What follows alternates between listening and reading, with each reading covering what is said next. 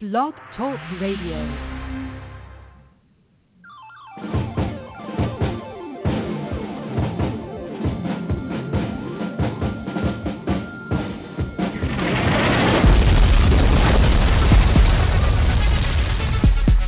Welcome to Politics Done Right. I am your host, Egberto Willies. This is the progressive program that will take the mystery out of politics. This is the program that will encourage you to make sure government becomes we the people. Whether you are liberal, conservative, or otherwise, you get to air your point of view. Remember, you can also send me a tweet to EGBERTOWILLIES, that is, at Egberto Willies. Let us engage. It is politics done right. 1, 2, 3, 4. Well, folks, welcome to one more edition of Politics Done Right. I'm Egberto Willies, your host. Thank you so kindly for spending this time with us. Today we're going to be talking about, first of all, our great big win. That was a huge win yesterday for Obamacare. That was a huge, big win for the grassroots of this country, for those people who spent their time, who got out there and fought the good battle. We cannot stress enough how big that win was. Remember, Democrats and those supporters of the Affordable Care Act do not control any part of government at this time. So for exactly what happened, what we saw happen this week, let me tell you folks, it is bigger than anyone is willing to overtly admit. This actually puts the entire Trump agenda at risk. Why? Because this wasn't something that was unavoidable. This was something that they decided to do in a particular manner, and you know what? Because of you, they fail. So what are we going to talk about today? Today we are going to talk about, yes, we had a big win. Let's enjoy it today. Let's enjoy it tomorrow. Let's enjoy it for a few days. Let's just absorb it.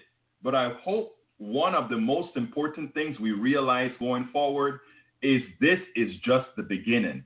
Things are just getting started. You know why?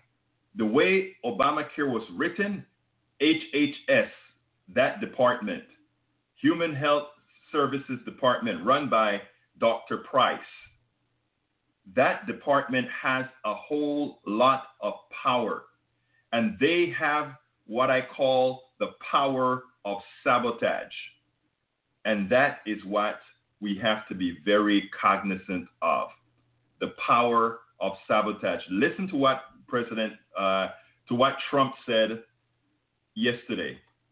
Well, maybe it's a good thing that the bill didn't pass. Maybe it's okay that it all went through the drain. And why did he say that?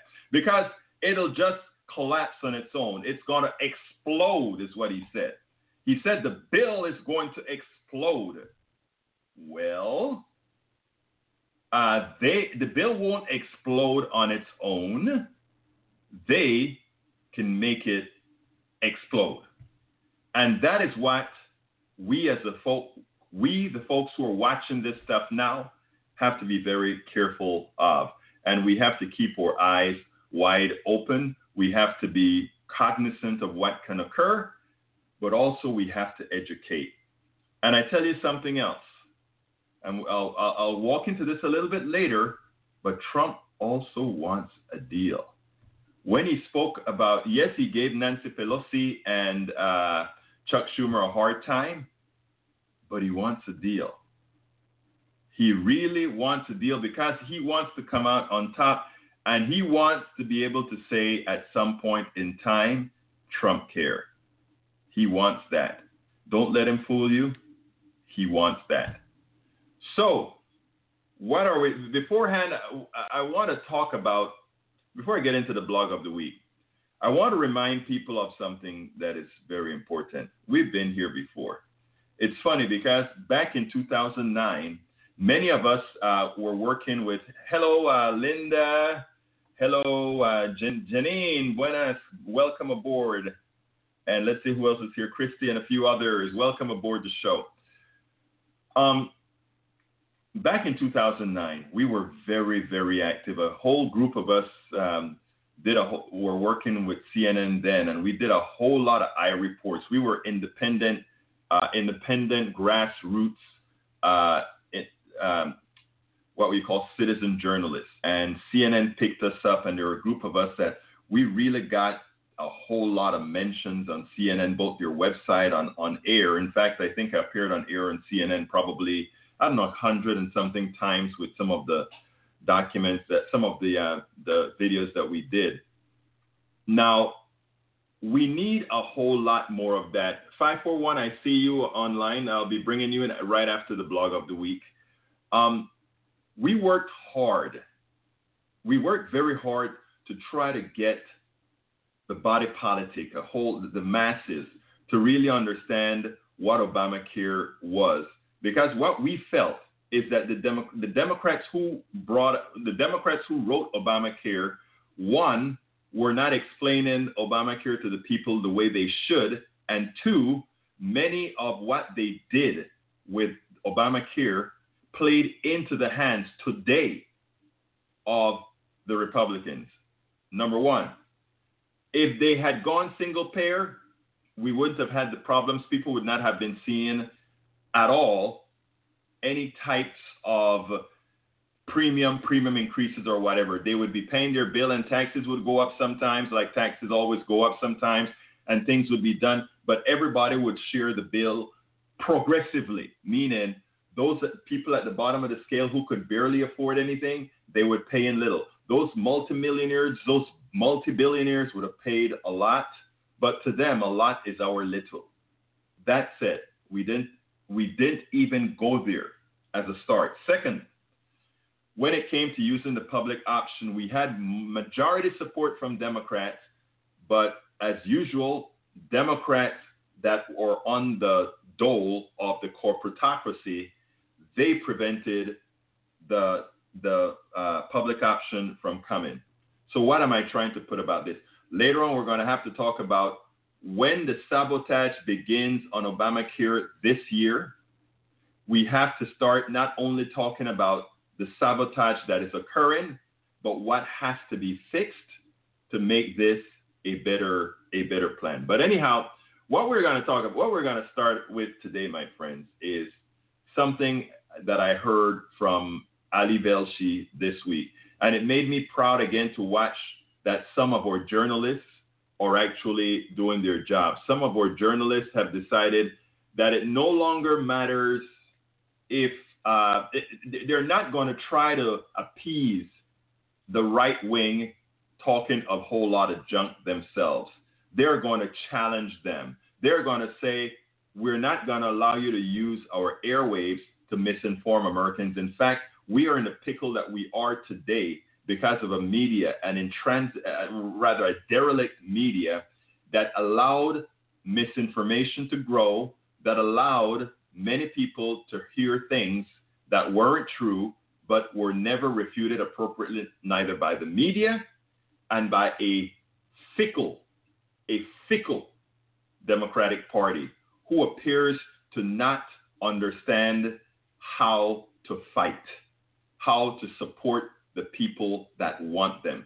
So this isn't only on Republicans, folks.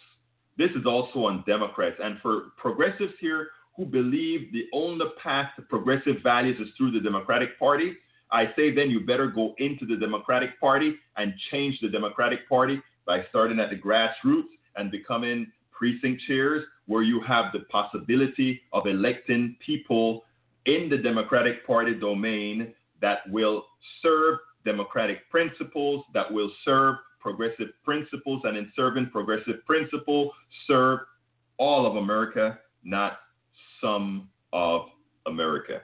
But folks, I think you know what time it is. It's time for the weekly blog post. Okay, the blog post today is a little bit about, it's all about Obamacare, but it isn't about specifically what occurred, the bill that occurred right here. And 541, I'm coming to you in a second, right after the blog of the week. Now, but it's important because it shows how we're supposed to handle misinformation, especially coming from those who people generally respect. The problem is a lot of people on the right have used their respectability to lie and to make their lies become a reality. We've got to stop that. But anyway, the title of the blog of the week for this particular one is called Ali Velshi Destroys a Flustered Former Senator Tom Coburn with Pesky Health Care Facts. And here it goes. Once again, Ali Velshi was forced to school a misinforming right-wing Republican politician on the real facts. Not you again. Okay. Once again, Ali Velshi was forced to school a misinforming right-wing Republican politician on the real facts about health care. He did not let the lies slide. And here it goes. Ali Velshi continues his attack on the fallacies coming from the right-wing Republicans on health insurance in general and Obamacare in particular. Velshi started by pointing out that the polls for both President Trump himself and the Trump Care bill in particular are terrible.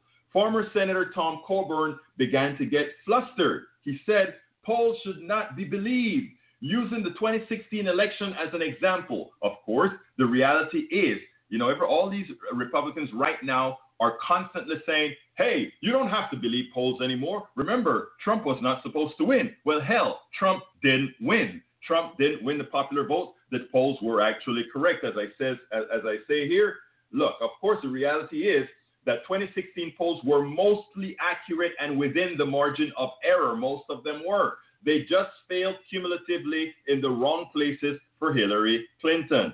But remember, she won the popular vote by almost 3 million people. Velshi eventually pulled the poll off the screen, stating that Senator does not believe in polls. Remember, folks, we're in dangerous terrain right now because what these guys are trying to do is they're trying, hey, Ray Holder, my cousin, how are you doing, my buddy? Anyhow, the reason why they want to disregard polls and disregard institutions, the CBO and all these guys, is because to pass their lies, to pass policies that will hurt the middle class. They don't want the middle class saying, let me see if that policy is going to be good for me. Let me check the CBO. Let me check the CPC. Let me check these other places that that institutionally we've used to validate whether a policy is good or bad or the results of some policy where we can then make changes. They don't want those validated at all because they know that the policies that they're passing is definitely anathema to their own constituents and anathema to America at large. Anyway, Velshi eventually pulled the poll off the screen, stating the senator does not believe in polls. Coburn implied the reason why polls may be bad is that no one understood the bill. So here it is, at first he's disregarding the poll, and then now he's saying, well, the reason the poll is bad is that nobody understands the bill. Velshi said he has been doing his job to educate Americans. And if you notice what I've written several blogs about what Velshi's been talking about recently, and Ali Velshi has been doing that very well. And it's great that he was born in Canada. It's great that he fell under the Canadian single-payer system for a very long time because he could come here to America and explain exactly how a system that works. Anyhow, Coburn implied the reason why polls may be bad is that no one understood the bill. Velshi said he has been doing his job to educate Americans. When people find out what it is, what's in it, Velshi said, when they find out what they're about to lose, those numbers get worse and worse and worse. So you may not believe the polls, but you can at least believe the trend that fewer people now support repealing Obamacare today than they did on Election Day and on Inauguration Day. Coburn agreed, but blamed it on what people are saying about the bill. He forgot that Republicans in 2009 invented the lies about Obamacare, death panels, throwing grandma off the bus, and much more. The difference is that the attacks on Trump Care are truthful. Everything that's been said about Trump Care right now is fact. It is written. It is done. It is known. The difference is that the attacks on Trump Care are truthful. The attacks on Obamacare were what? They were lies. Nobody was ever going to have to go in front of a death panel. Nobody was throwing grandma out of the bus. Nobody was creating all these government turnover of government. You can't have a government turnover. And I wrote this in several articles, and several newspapers picked this one up. You cannot talk about a government takeover of healthcare when all the individual facets within the domain of healthcare is privately owned, corporate owned. It is a lie. It is easily, go to your doctor. Ask your doctor if the government is paying the check. Go to your hospital. Ask the hospital who owns the hospital. All the monies you pay in premiums, all the monies you pay to doctors, it pays the doctors, it pays the hospital, and then the overflow goes into the pockets of shareholders. Why do they want to call it a government takeover? Because the shareholders want even more money. The corporatocracy wants even more money. So they have to say this is a takeover just because there are rules now that tell them their insurance must take care of you. The doctors must take care of you. The hospitals must now take care of you. All Obamacare is a body of laws, a body of taxes, a body of regulations that say you have to treat people with dignity. You have to be honest with them. You can't rip them off. But the GOP doesn't want that, and that's why Trump Care looked the way it did. That's why Trump Care said, "Oh, we don't need to give maternity care to a man." No, yes, you do. The women have the men's babies. So what? Are they just containers? Please, and the fact that Democrats did once Trump Care remove all these issues, the fact that Democrats didn't create the narrative of immediately when they said, "Oh, you may not want maternity care," and make that a gender issue, because it is a gender discriminatory issue, shows the fickleness that the Democratic Party continues to maintain in fighting against reality. Anyhow, continuing, my friends. Coburn agreed, but he blamed it on people who are saying about the bill. He forgot that Republicans in 2009, I read that part already. It only got worse afterwards. Coburn went on the attack on the CBO. "You don't want to believe CBO stuff, which is bipartisan, nonpartisan," Velshi replied. "You don't want to believe polls. Do we guess? Do we just throw spaghetti at the wall and see what works, see what sticks?" Coburn then used one study in Pennsylvania to blame Medicaid for Obamacare problems. You know, anytime there's a problem in any of our social programs, just blame those poor people, just blame those minorities, just blame those white people that are different than everybody else. That's what they do. Categorize folks, separate them from who they think their base and the majority of their base is, and then make those the villains, and then everybody else then goes attack the villain. That is how they do. That's not the problem. Anyway, Coburn then used the study in Pennsylvania to blame Medicaid for Obamacare problems. Ali Velshi, though, didn't let it stand. That's not really the problem with health care, Velshi said. The idea that America pays double per capita than any other developed nation, it's not because people are lying on their Medicaid. The problem is that the cost is twice as much as they are for any other developed nation, with lower outcomes and with lower life expectancies. A flustered Coburn disputed the point, saying, "It's not true, it's not true," and he started screaming, "It's not true." Of course it's true. With all due respect, Velshi said, those are not poll numbers. Yes, he doesn't believe poll numbers, but these are facts. These are quantitative. These are absolute facts. That's 100% true, Velshi said. As Coburn continued spewing misinformation and lies, Velshi pointed out that our healthcare costs are more than double that of industrialized nations. He gave the fact-based numbers, and here are the fact-based numbers to my people on a Facebook Live. Developed countries spend $3,814 per capita, per person, per year in developed countries. In America, we spend $9,451 per person per year on healthcare, almost 3 times as much. Folks, that 3 times as much is interesting. That isn't money going into your healthcare, because you know what? The outcomes in all these other countries are better than ours. More people live, they live to older lives out there. And there are a lot of things that people like to put in, oh, well, we have more car accidents, we have more shootings. Well, that's part of healthcare as well, okay? These people have a tendency to do a better job. And that is what we have to do as a people, do a better job. And also, you see that delta, the amount of money that we pay more, that is money into the coffers of the corporatocracy and the shareholders. We use healthcare as we consider healthcare a product. I wrote an article about healthcare should not be considered a product that you need to check out at egbertowillies.com. And by the way, while you're here, go ahead and please like Politics Done Right, Politics Done Right here on Facebook, because we need to increase that base. Anyhow, what I'm going to do before I go into more monologic talking is get to my first caller, 541. Who do I have the honor of speaking with? I think you're talking to Janine. Janine, talk to me, my friend. Janine, folks, she is one of our stalwart board members at Coffee Party USA. How are you doing, Jay? I'm doing really well. I love your Saturday morning show. Thank you. So healthcare is near and dear to my heart. A lot of people may not know that my bachelor's degree is in human health, and I have experience working with health planning organizations and health delivery organizations. And I think that there's so much mumbo jumbo out there about healthcare. I have a hard time reading anything from the left or the right. Because we get into all kinds of semantic games that don't work.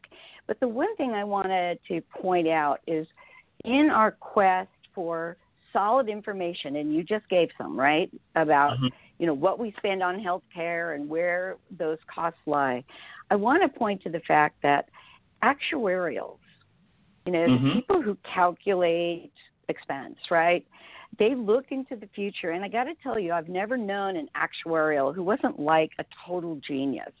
They really know what they're doing.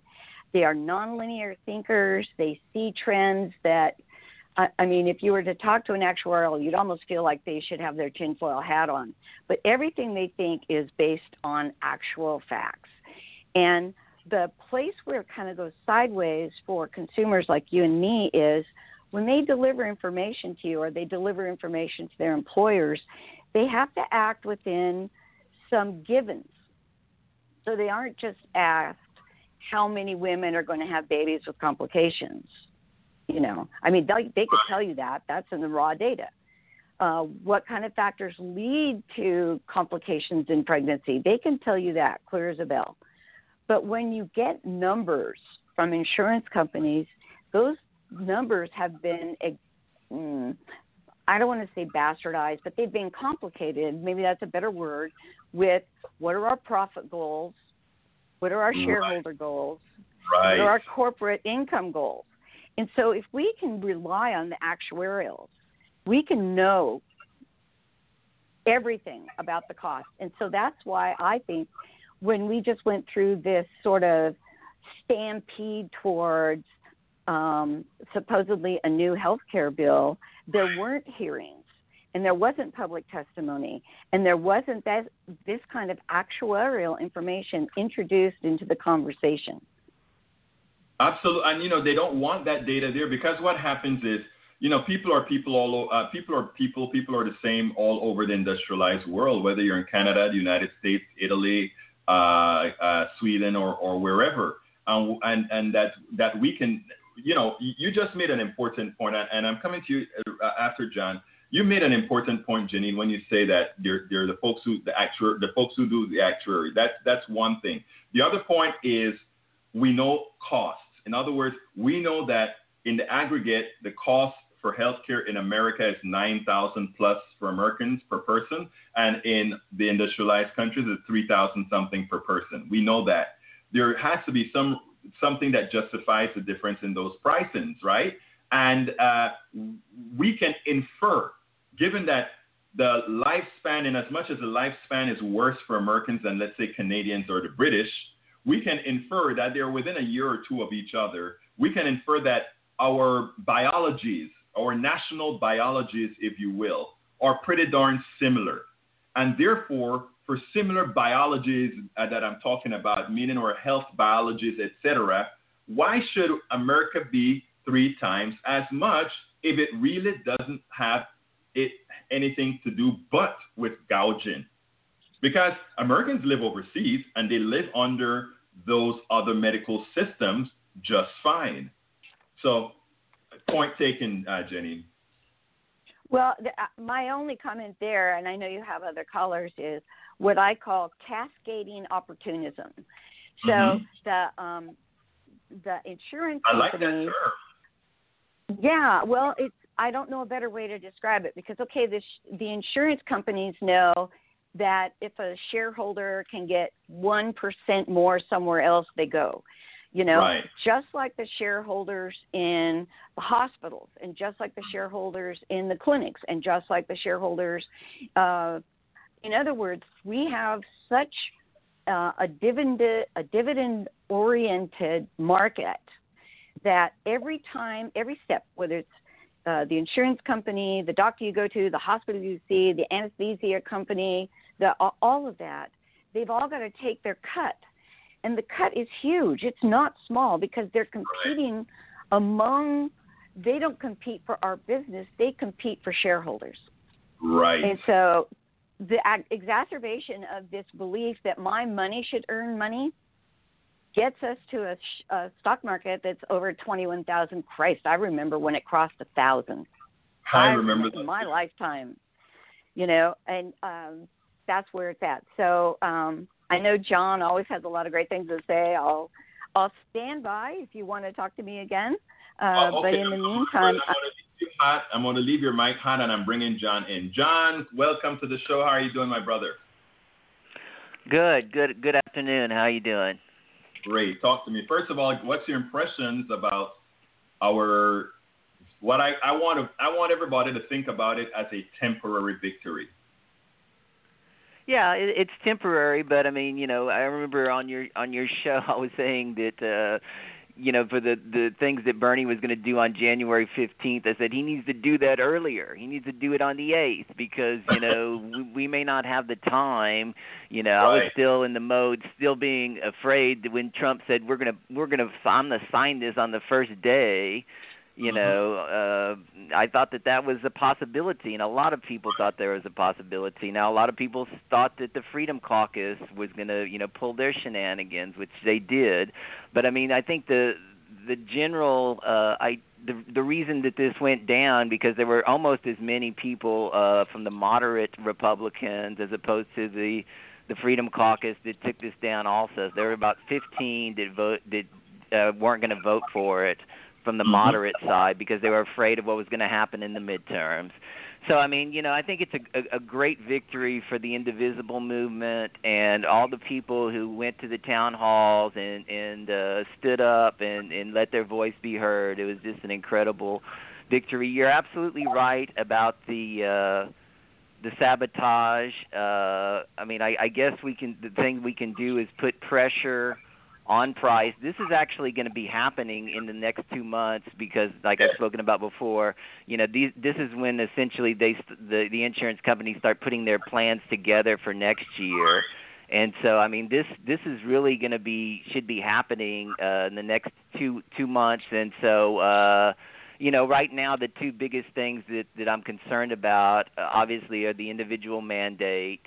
And also the Medicaid, like I said a sentence about last month. Well, essentially, they want to take a lot of Medicaid expansion benefits away and just make it to where, it's going to cover like very few people, like it is in a lot of red states that don't have Medicaid expansion, like Texas. And so those are the two main things. One thing I do want to speak.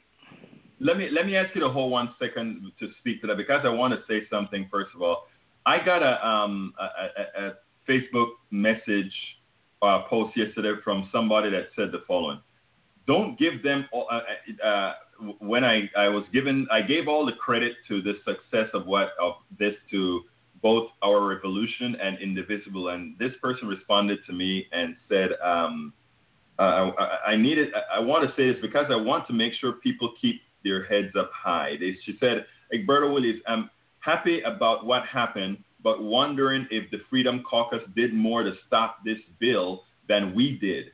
Do you have some thoughts on this? I love that he is 0-2 right now, meaning that currently Trump is 0-2 on his success. I want to read my reply to her because I think it is important for us to understand what transpired, and it went as follows. Don't give them all the credit. Here is the deal. If Trump, Ryan appeased the Freedom Caucus, absent the fear that our revolution and indivisible installed in the conventional Republicans, they would have acquiesced to the draconian policies that they have consistently caved to so far. So it is your work, meaning the work of all of us in the grassroots, that actually owe the success of what occurred yesterday.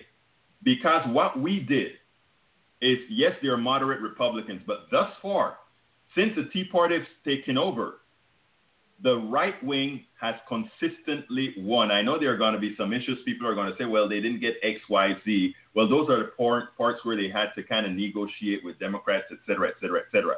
But for all practical purposes, the left, the moderates have consistently caved to their nutty side.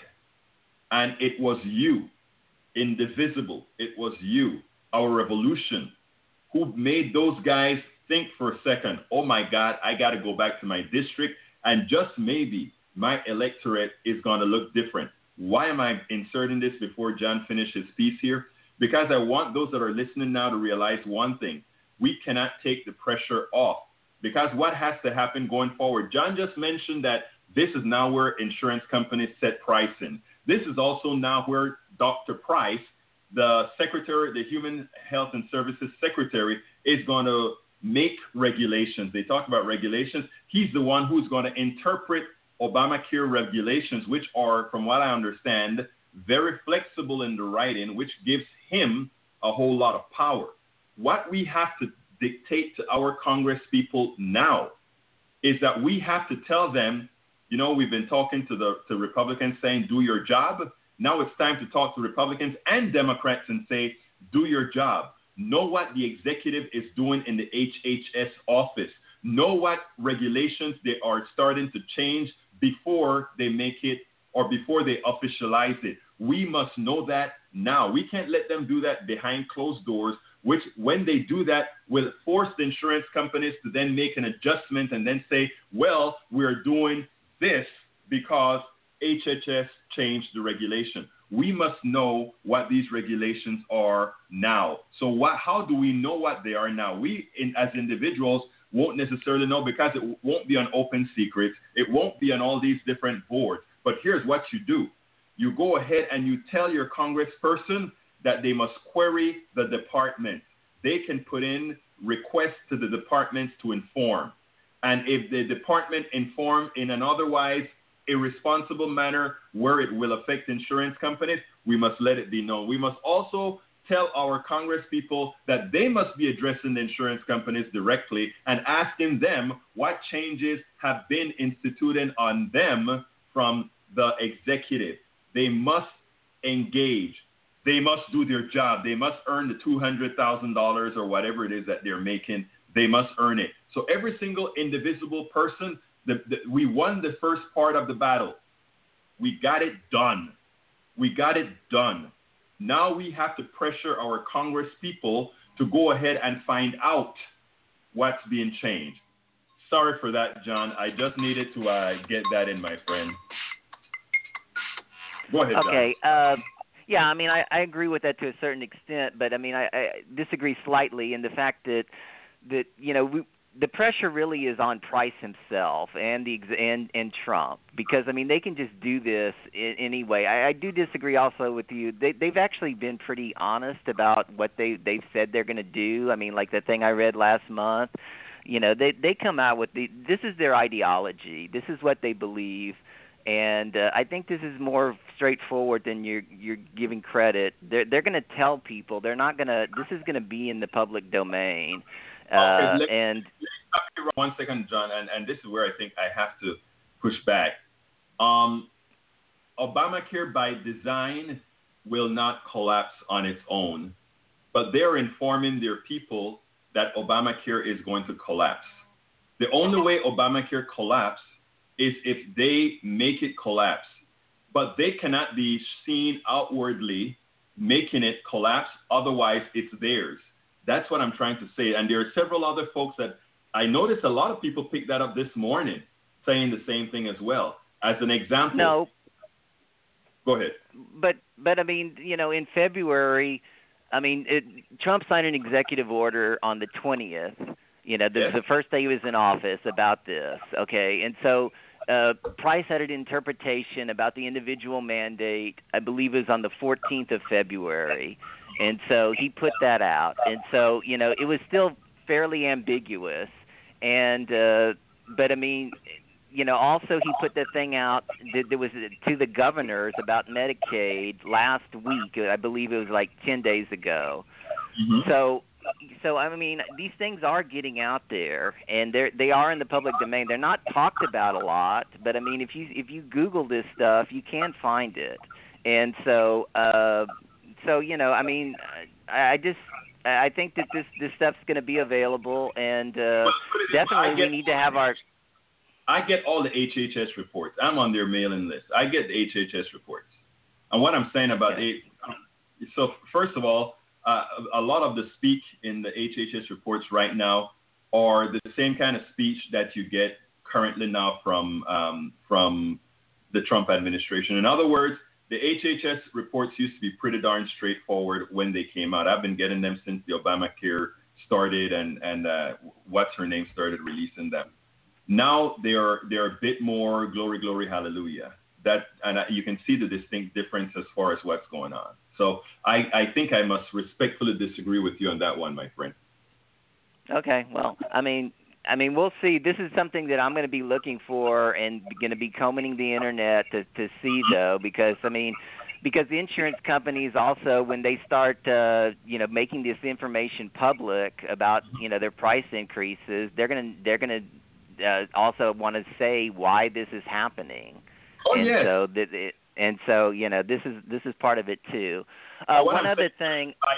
By then, I'm gonna let you finish your thought right now, but I want to remind you, if the insurance if we wait until the insurance companies has already formalized what their new rates are, and then just saying, well, the reason it has to be this because this is a new law. By then, for all practical purposes, it's too late. But anyway, go ahead and make your point, my friend. Well.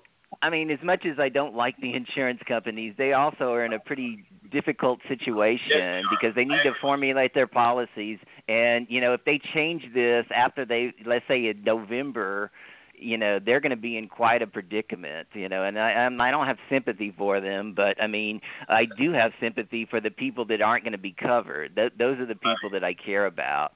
And so unfortunately, since we don't have single payer, I think it's really important that the insurance companies themselves, and this is another, I think, is a part of pressure, and I think this is a long-term strategy that they're concerned about. They're concerned about single payer because, a lot of people in the insurance companies are going to lose their jobs if single payer comes in, and it should come. I mean, I'm definitely for a single payer, and so my point is that,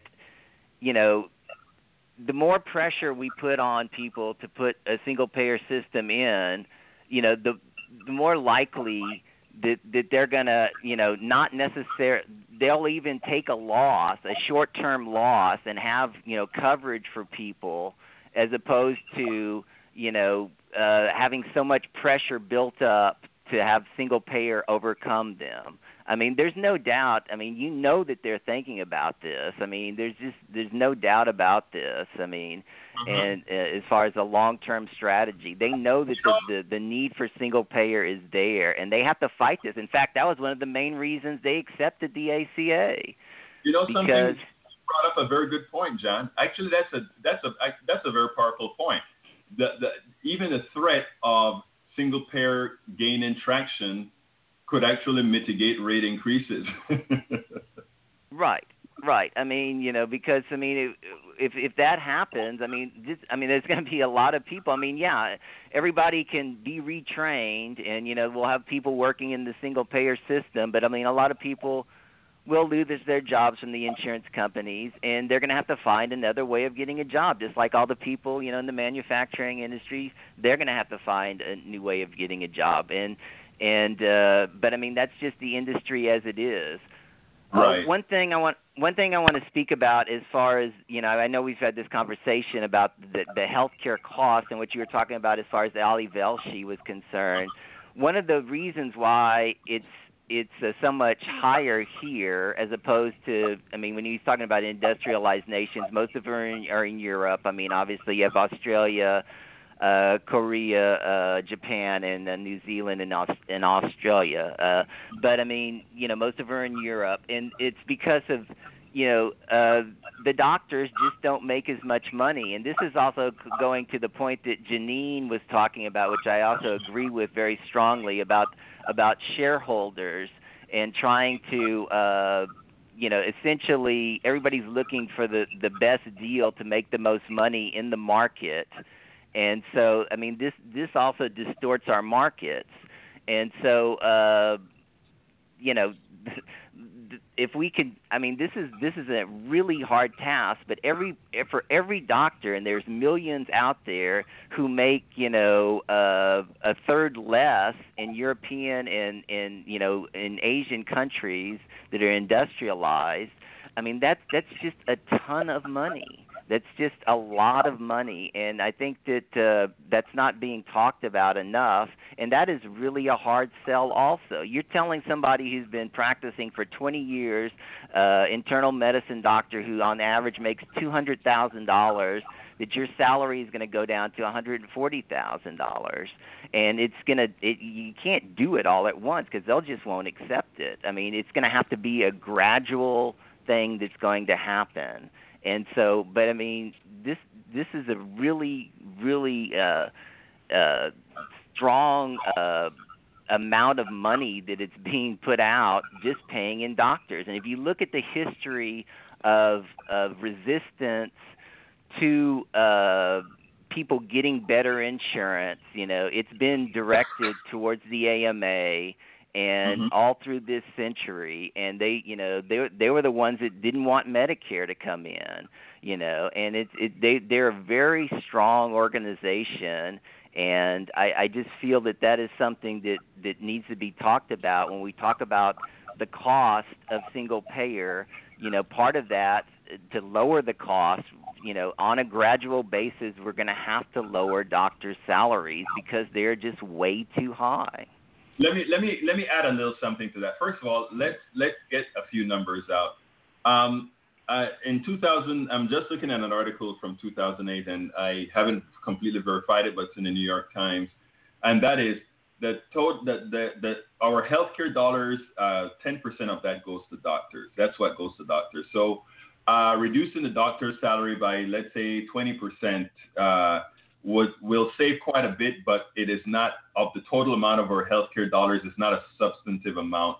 I think what folks are going to find is that drug prices are really one of the huge factors, and also the testing that we do. That we have too many places who do tests. I mean, we accuse Canada of people having to wait a few days to get a test. Well, over here, I don't know if you ever gone to a lab and notice how much of the equipment is always not in use. So that plays a major role in healthcare. But the other thing that I want to speak about to sort of what you're saying here is one of the justifications for high doctor salary, and I can tell you that to the effect of my daughter starting med school, I think in June or so, is that, I mean, the first year alone is probably going to cost her about $75,000, $80,000, okay? First year med school, and multiply that by 3 or by 4, and you see the kind of cost that's going to be incurred here. Now, that said, that is one of the reasons they have the kind of the salaries that they have. I don't put them in the same category as I put for the stockbroker who does absolutely nothing of social benefit in the aggregate to justify their types of salaries. So my first instance would never be to immediately tackle the current doctor's salary. Well, let me tell you what I would do. I would go ahead and start paying for doctors' education. What that means is folks who decide that they're going to go into primary cares or specialties that are costing our medical system too much money, I would, as a society, government, subsidize those who pass a particular rigor that says they're going to stay and stick with it. And after doing that, that justifies them not having to make the inordinate salaries that they have to make. And so I think it isn't a process, like I said, hitting the doctors now, I don't think is all that important. I think it's more important to hit the testing, the labs, the hospitals, and the shareholders, to put it bluntly, is where we hit first. And then during that time, we train doctors who are going to school for all practical purposes free. They can come out and feel like $150,000 to a couple $100,000 in today's dollar. Of course, it'll go up as time goes on. It's something that the hard studies that they're going to go through justifies, because these people really work hard to get where they are. Now, some of them work hard knowing that they're going to make a killing, but I can tell you, just based on what my daughter has done so far, it's a grueling, it's one of those grueling professions to get there. And, you know, I think some high pays justify. My sister as well is a doctor, and I remember what she went through as a doctor, went through during her training. Come on in, John. Yeah, I mean, I agree with what you're saying. I mean, there's so many things where the whole system should be changed. I mean, what you're saying about, having this paid for, because it's an investment in our country, I agree with all of that. But I mean, once you're talking about, also prescription drugs, I mean, we need to be telling, the politicians, they should represent us, and we should be telling the insurance companies, just like they do in the European nations, this is how much you charge. This is how much you charge for drugs. You're not going to be able to overcharge. This is, this is how much profit you can make, because this is life and death, And the fact that we don't do that in America just shows that there's a level of corruption, and that they had absolutely that they have not. too much. Jenny, I think I heard Janine trying to come in earlier. Is that right, Jenny? Oh, yeah. Well, and I'm sort of chiming in. I was really glad that you mentioned the whole thing about doctors, because in terms of realized income for physicians today, they make less money now than they used to. I mean, if you'd been talking about this 15 or 20 years ago, you'd be right on about doctors' salaries. But I got to tell you, where I live, doctors here are not rolling in the cash. And part of it is their medical school expenses. Part of it is the fact that because of HMOs and the spread of HMOs, they get a salary plus benefit sharing, but it's not what it used to be. And everybody my age, I'm 65, all my doctors that were my age got out the minute they could. They worked too hard for too little money for too long. Now, I agree with the notion of excessive testing. There is a myth of a litigious public. Some places are more classically likely to sue a medical facility than others, but there is a mythology out there about it that causes over-testing. And I can tell you, in my community in the last 10 years, testing is almost shamefully reduced. I mean, anyway, so that's one of them. But I got to tell you, if you're going to look for cost savings, out there, all those people doing data entry in those private companies, all those people processing claims in those private companies, they're going to go work for the single-payer company. There's not going to be fewer claims. There's not going to be less traffic. There may be more, frankly. But the guys who are going to take it in the shorts are the CEOs that make between $10 and $20 billion a year, or $1 million a year. The big pharma companies, if you start cracking down on them, those guys make $20 million a year. I mean, you got to know that, and it's not just the CEO; it's everybody in that boardroom is making such a shameful amount of money. It's not even crazy. And frankly, with the kind of tax cuts that have occurred since the Reagan years, and certainly were just blown apart in the Bush years, and that we should anticipate as a method of sabotage of our current health care, more cuts to big money makers. The money that CEOs and insurance companies and pharmacy companies and pharmacy CEOs and all these guys make, that is no longer ending up in tax coffers. They just turn around and pay lobbyists with it. And the lobbyists make more tax cuts and more exceptions and prevent, like in Medicare D, they prevented the government from negotiating for drugs that it was going to purchase. Now, I can't even believe that's constitutional. You know what I mean? It's like, how can you tell any purchaser that their vendor cannot negotiate price with their vendor? Seriously. And so the amount of money not in the tax coffers, because the people who don't pay taxes anymore hire lobbyists instead, is astounding. So look at the fat cats. Follow the money. All those women who are overworked and underpaid, doing data entry and processing claims and taking phone calls from patients who are crying because they're going to banco over medical costs, which, by the way, has not always been legal. Mm-hmm. That's a huge expense to us. And so I don't care if you get rid of a few CEOs and, go from the number you have now to half of that, and there'd be a gigantic savings. Absolutely. I mean, and I'm glad that you brought that up, that a lot of the data crunchers are still going to be there and who gets hurt the most. And let me just give you another faction that gets hurt as well, and that is the insurance salespeople that normally sell health insurance. And I'm on Obamacare as well. I've been on Obamacare, but we don't get the what do you get, the subsidies or anything like that. So we have to pay the full price of it. It's interesting because what we did a couple of years ago is we, instead of buying it on the exchange, since we weren't getting any, if you want a subsidy, you have to purchase Obamacare on the exchange. If you purchase it outside the exchange, there's no subsidies at all. I mean, there's no subsidies. So since we weren't getting subsidies, I said, you know what the heck, we'll go ahead and look for different types of plans outside that are Obamacare compliant, meaning they follow all the rules. And I didn't realize that there are still some plans that you could buy that don't follow the rules, but it doesn't qualify for Obamacare, and you can still end up paying the penalty having those plans. Didn't know that, just found that out a couple of years ago. But anyhow, the guy who sold the plan said, oh, it's not like before. We can't make the kinds of money that we used to make before.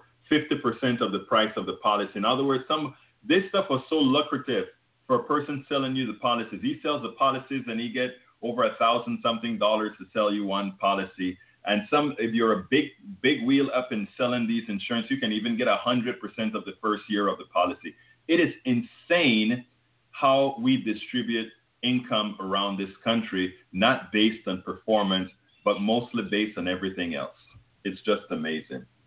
John, let me first address my folks here on Facebook Live. Krista Cahill says, the biggest obstacles are big pharma and billionaires' control of politicians. You're absolutely correct. Let's say, hi, Robert L. Mark, my buddy from KPFT. I agree with the youngest daughter. Your daughter's a microbiologist. Congratulations. Very tough, very, very tough subject. Okay, yes, we are live. And let's see what else is there. Rachel Port. Now the Democrats need to propose a bill that could fix the problems with the ACA, propose a way for Medicare to be offered on the exchanges at the full premium, and maybe add family possibility. You know what? That is part of the Medicare for All. There's been talk about having, I don't know, John, if you brought that up a few times, where they wanted to say for people in a certain age group, I think it was 55 and over, to give them a Medicare buy-in. Had you heard of anything like that, John?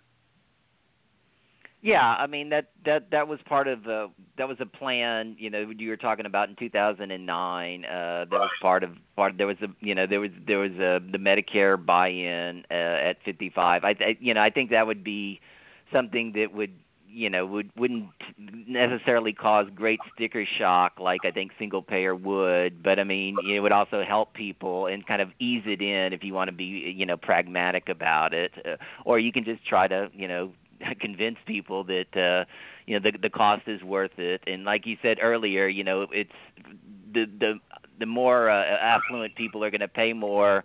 The people who need the health care the most are going to pay less as far as an increase is concerned.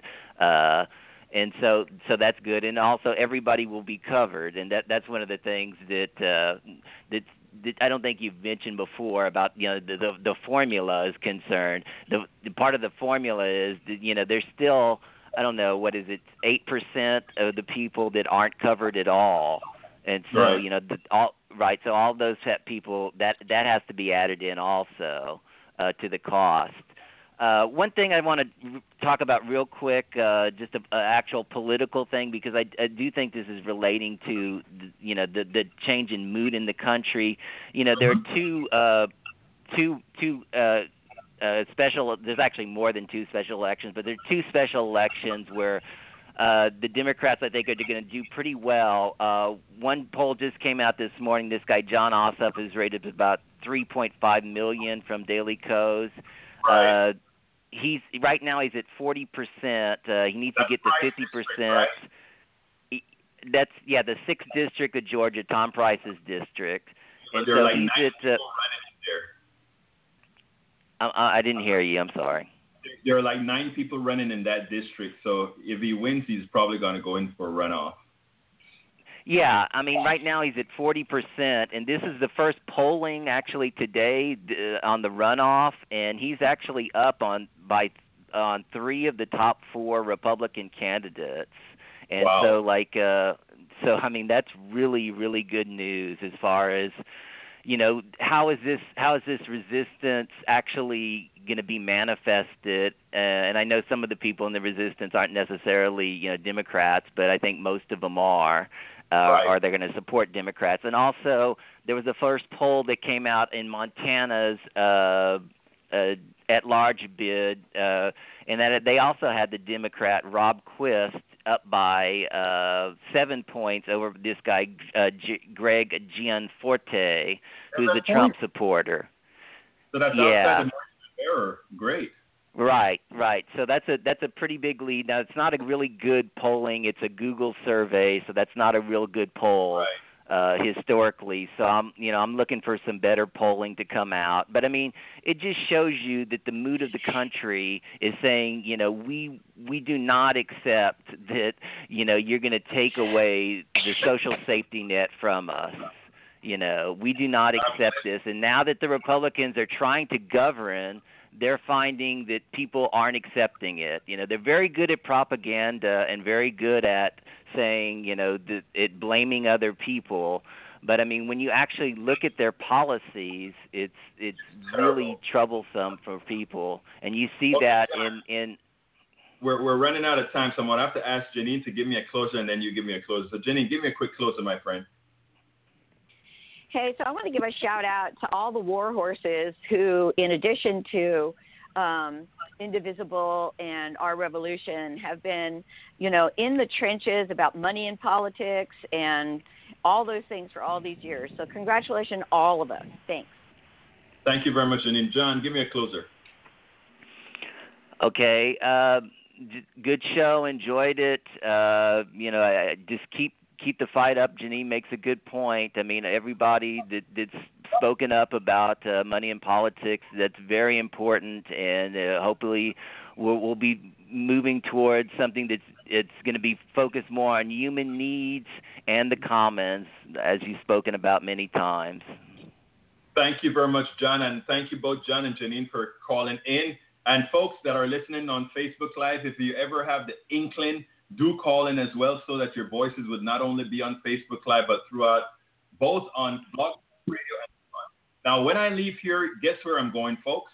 I'm going to a rally in front of Culberson's office, or in the auditorium where Representative Culberson from Texas District 7, who was in support of that healthcare plan had gone.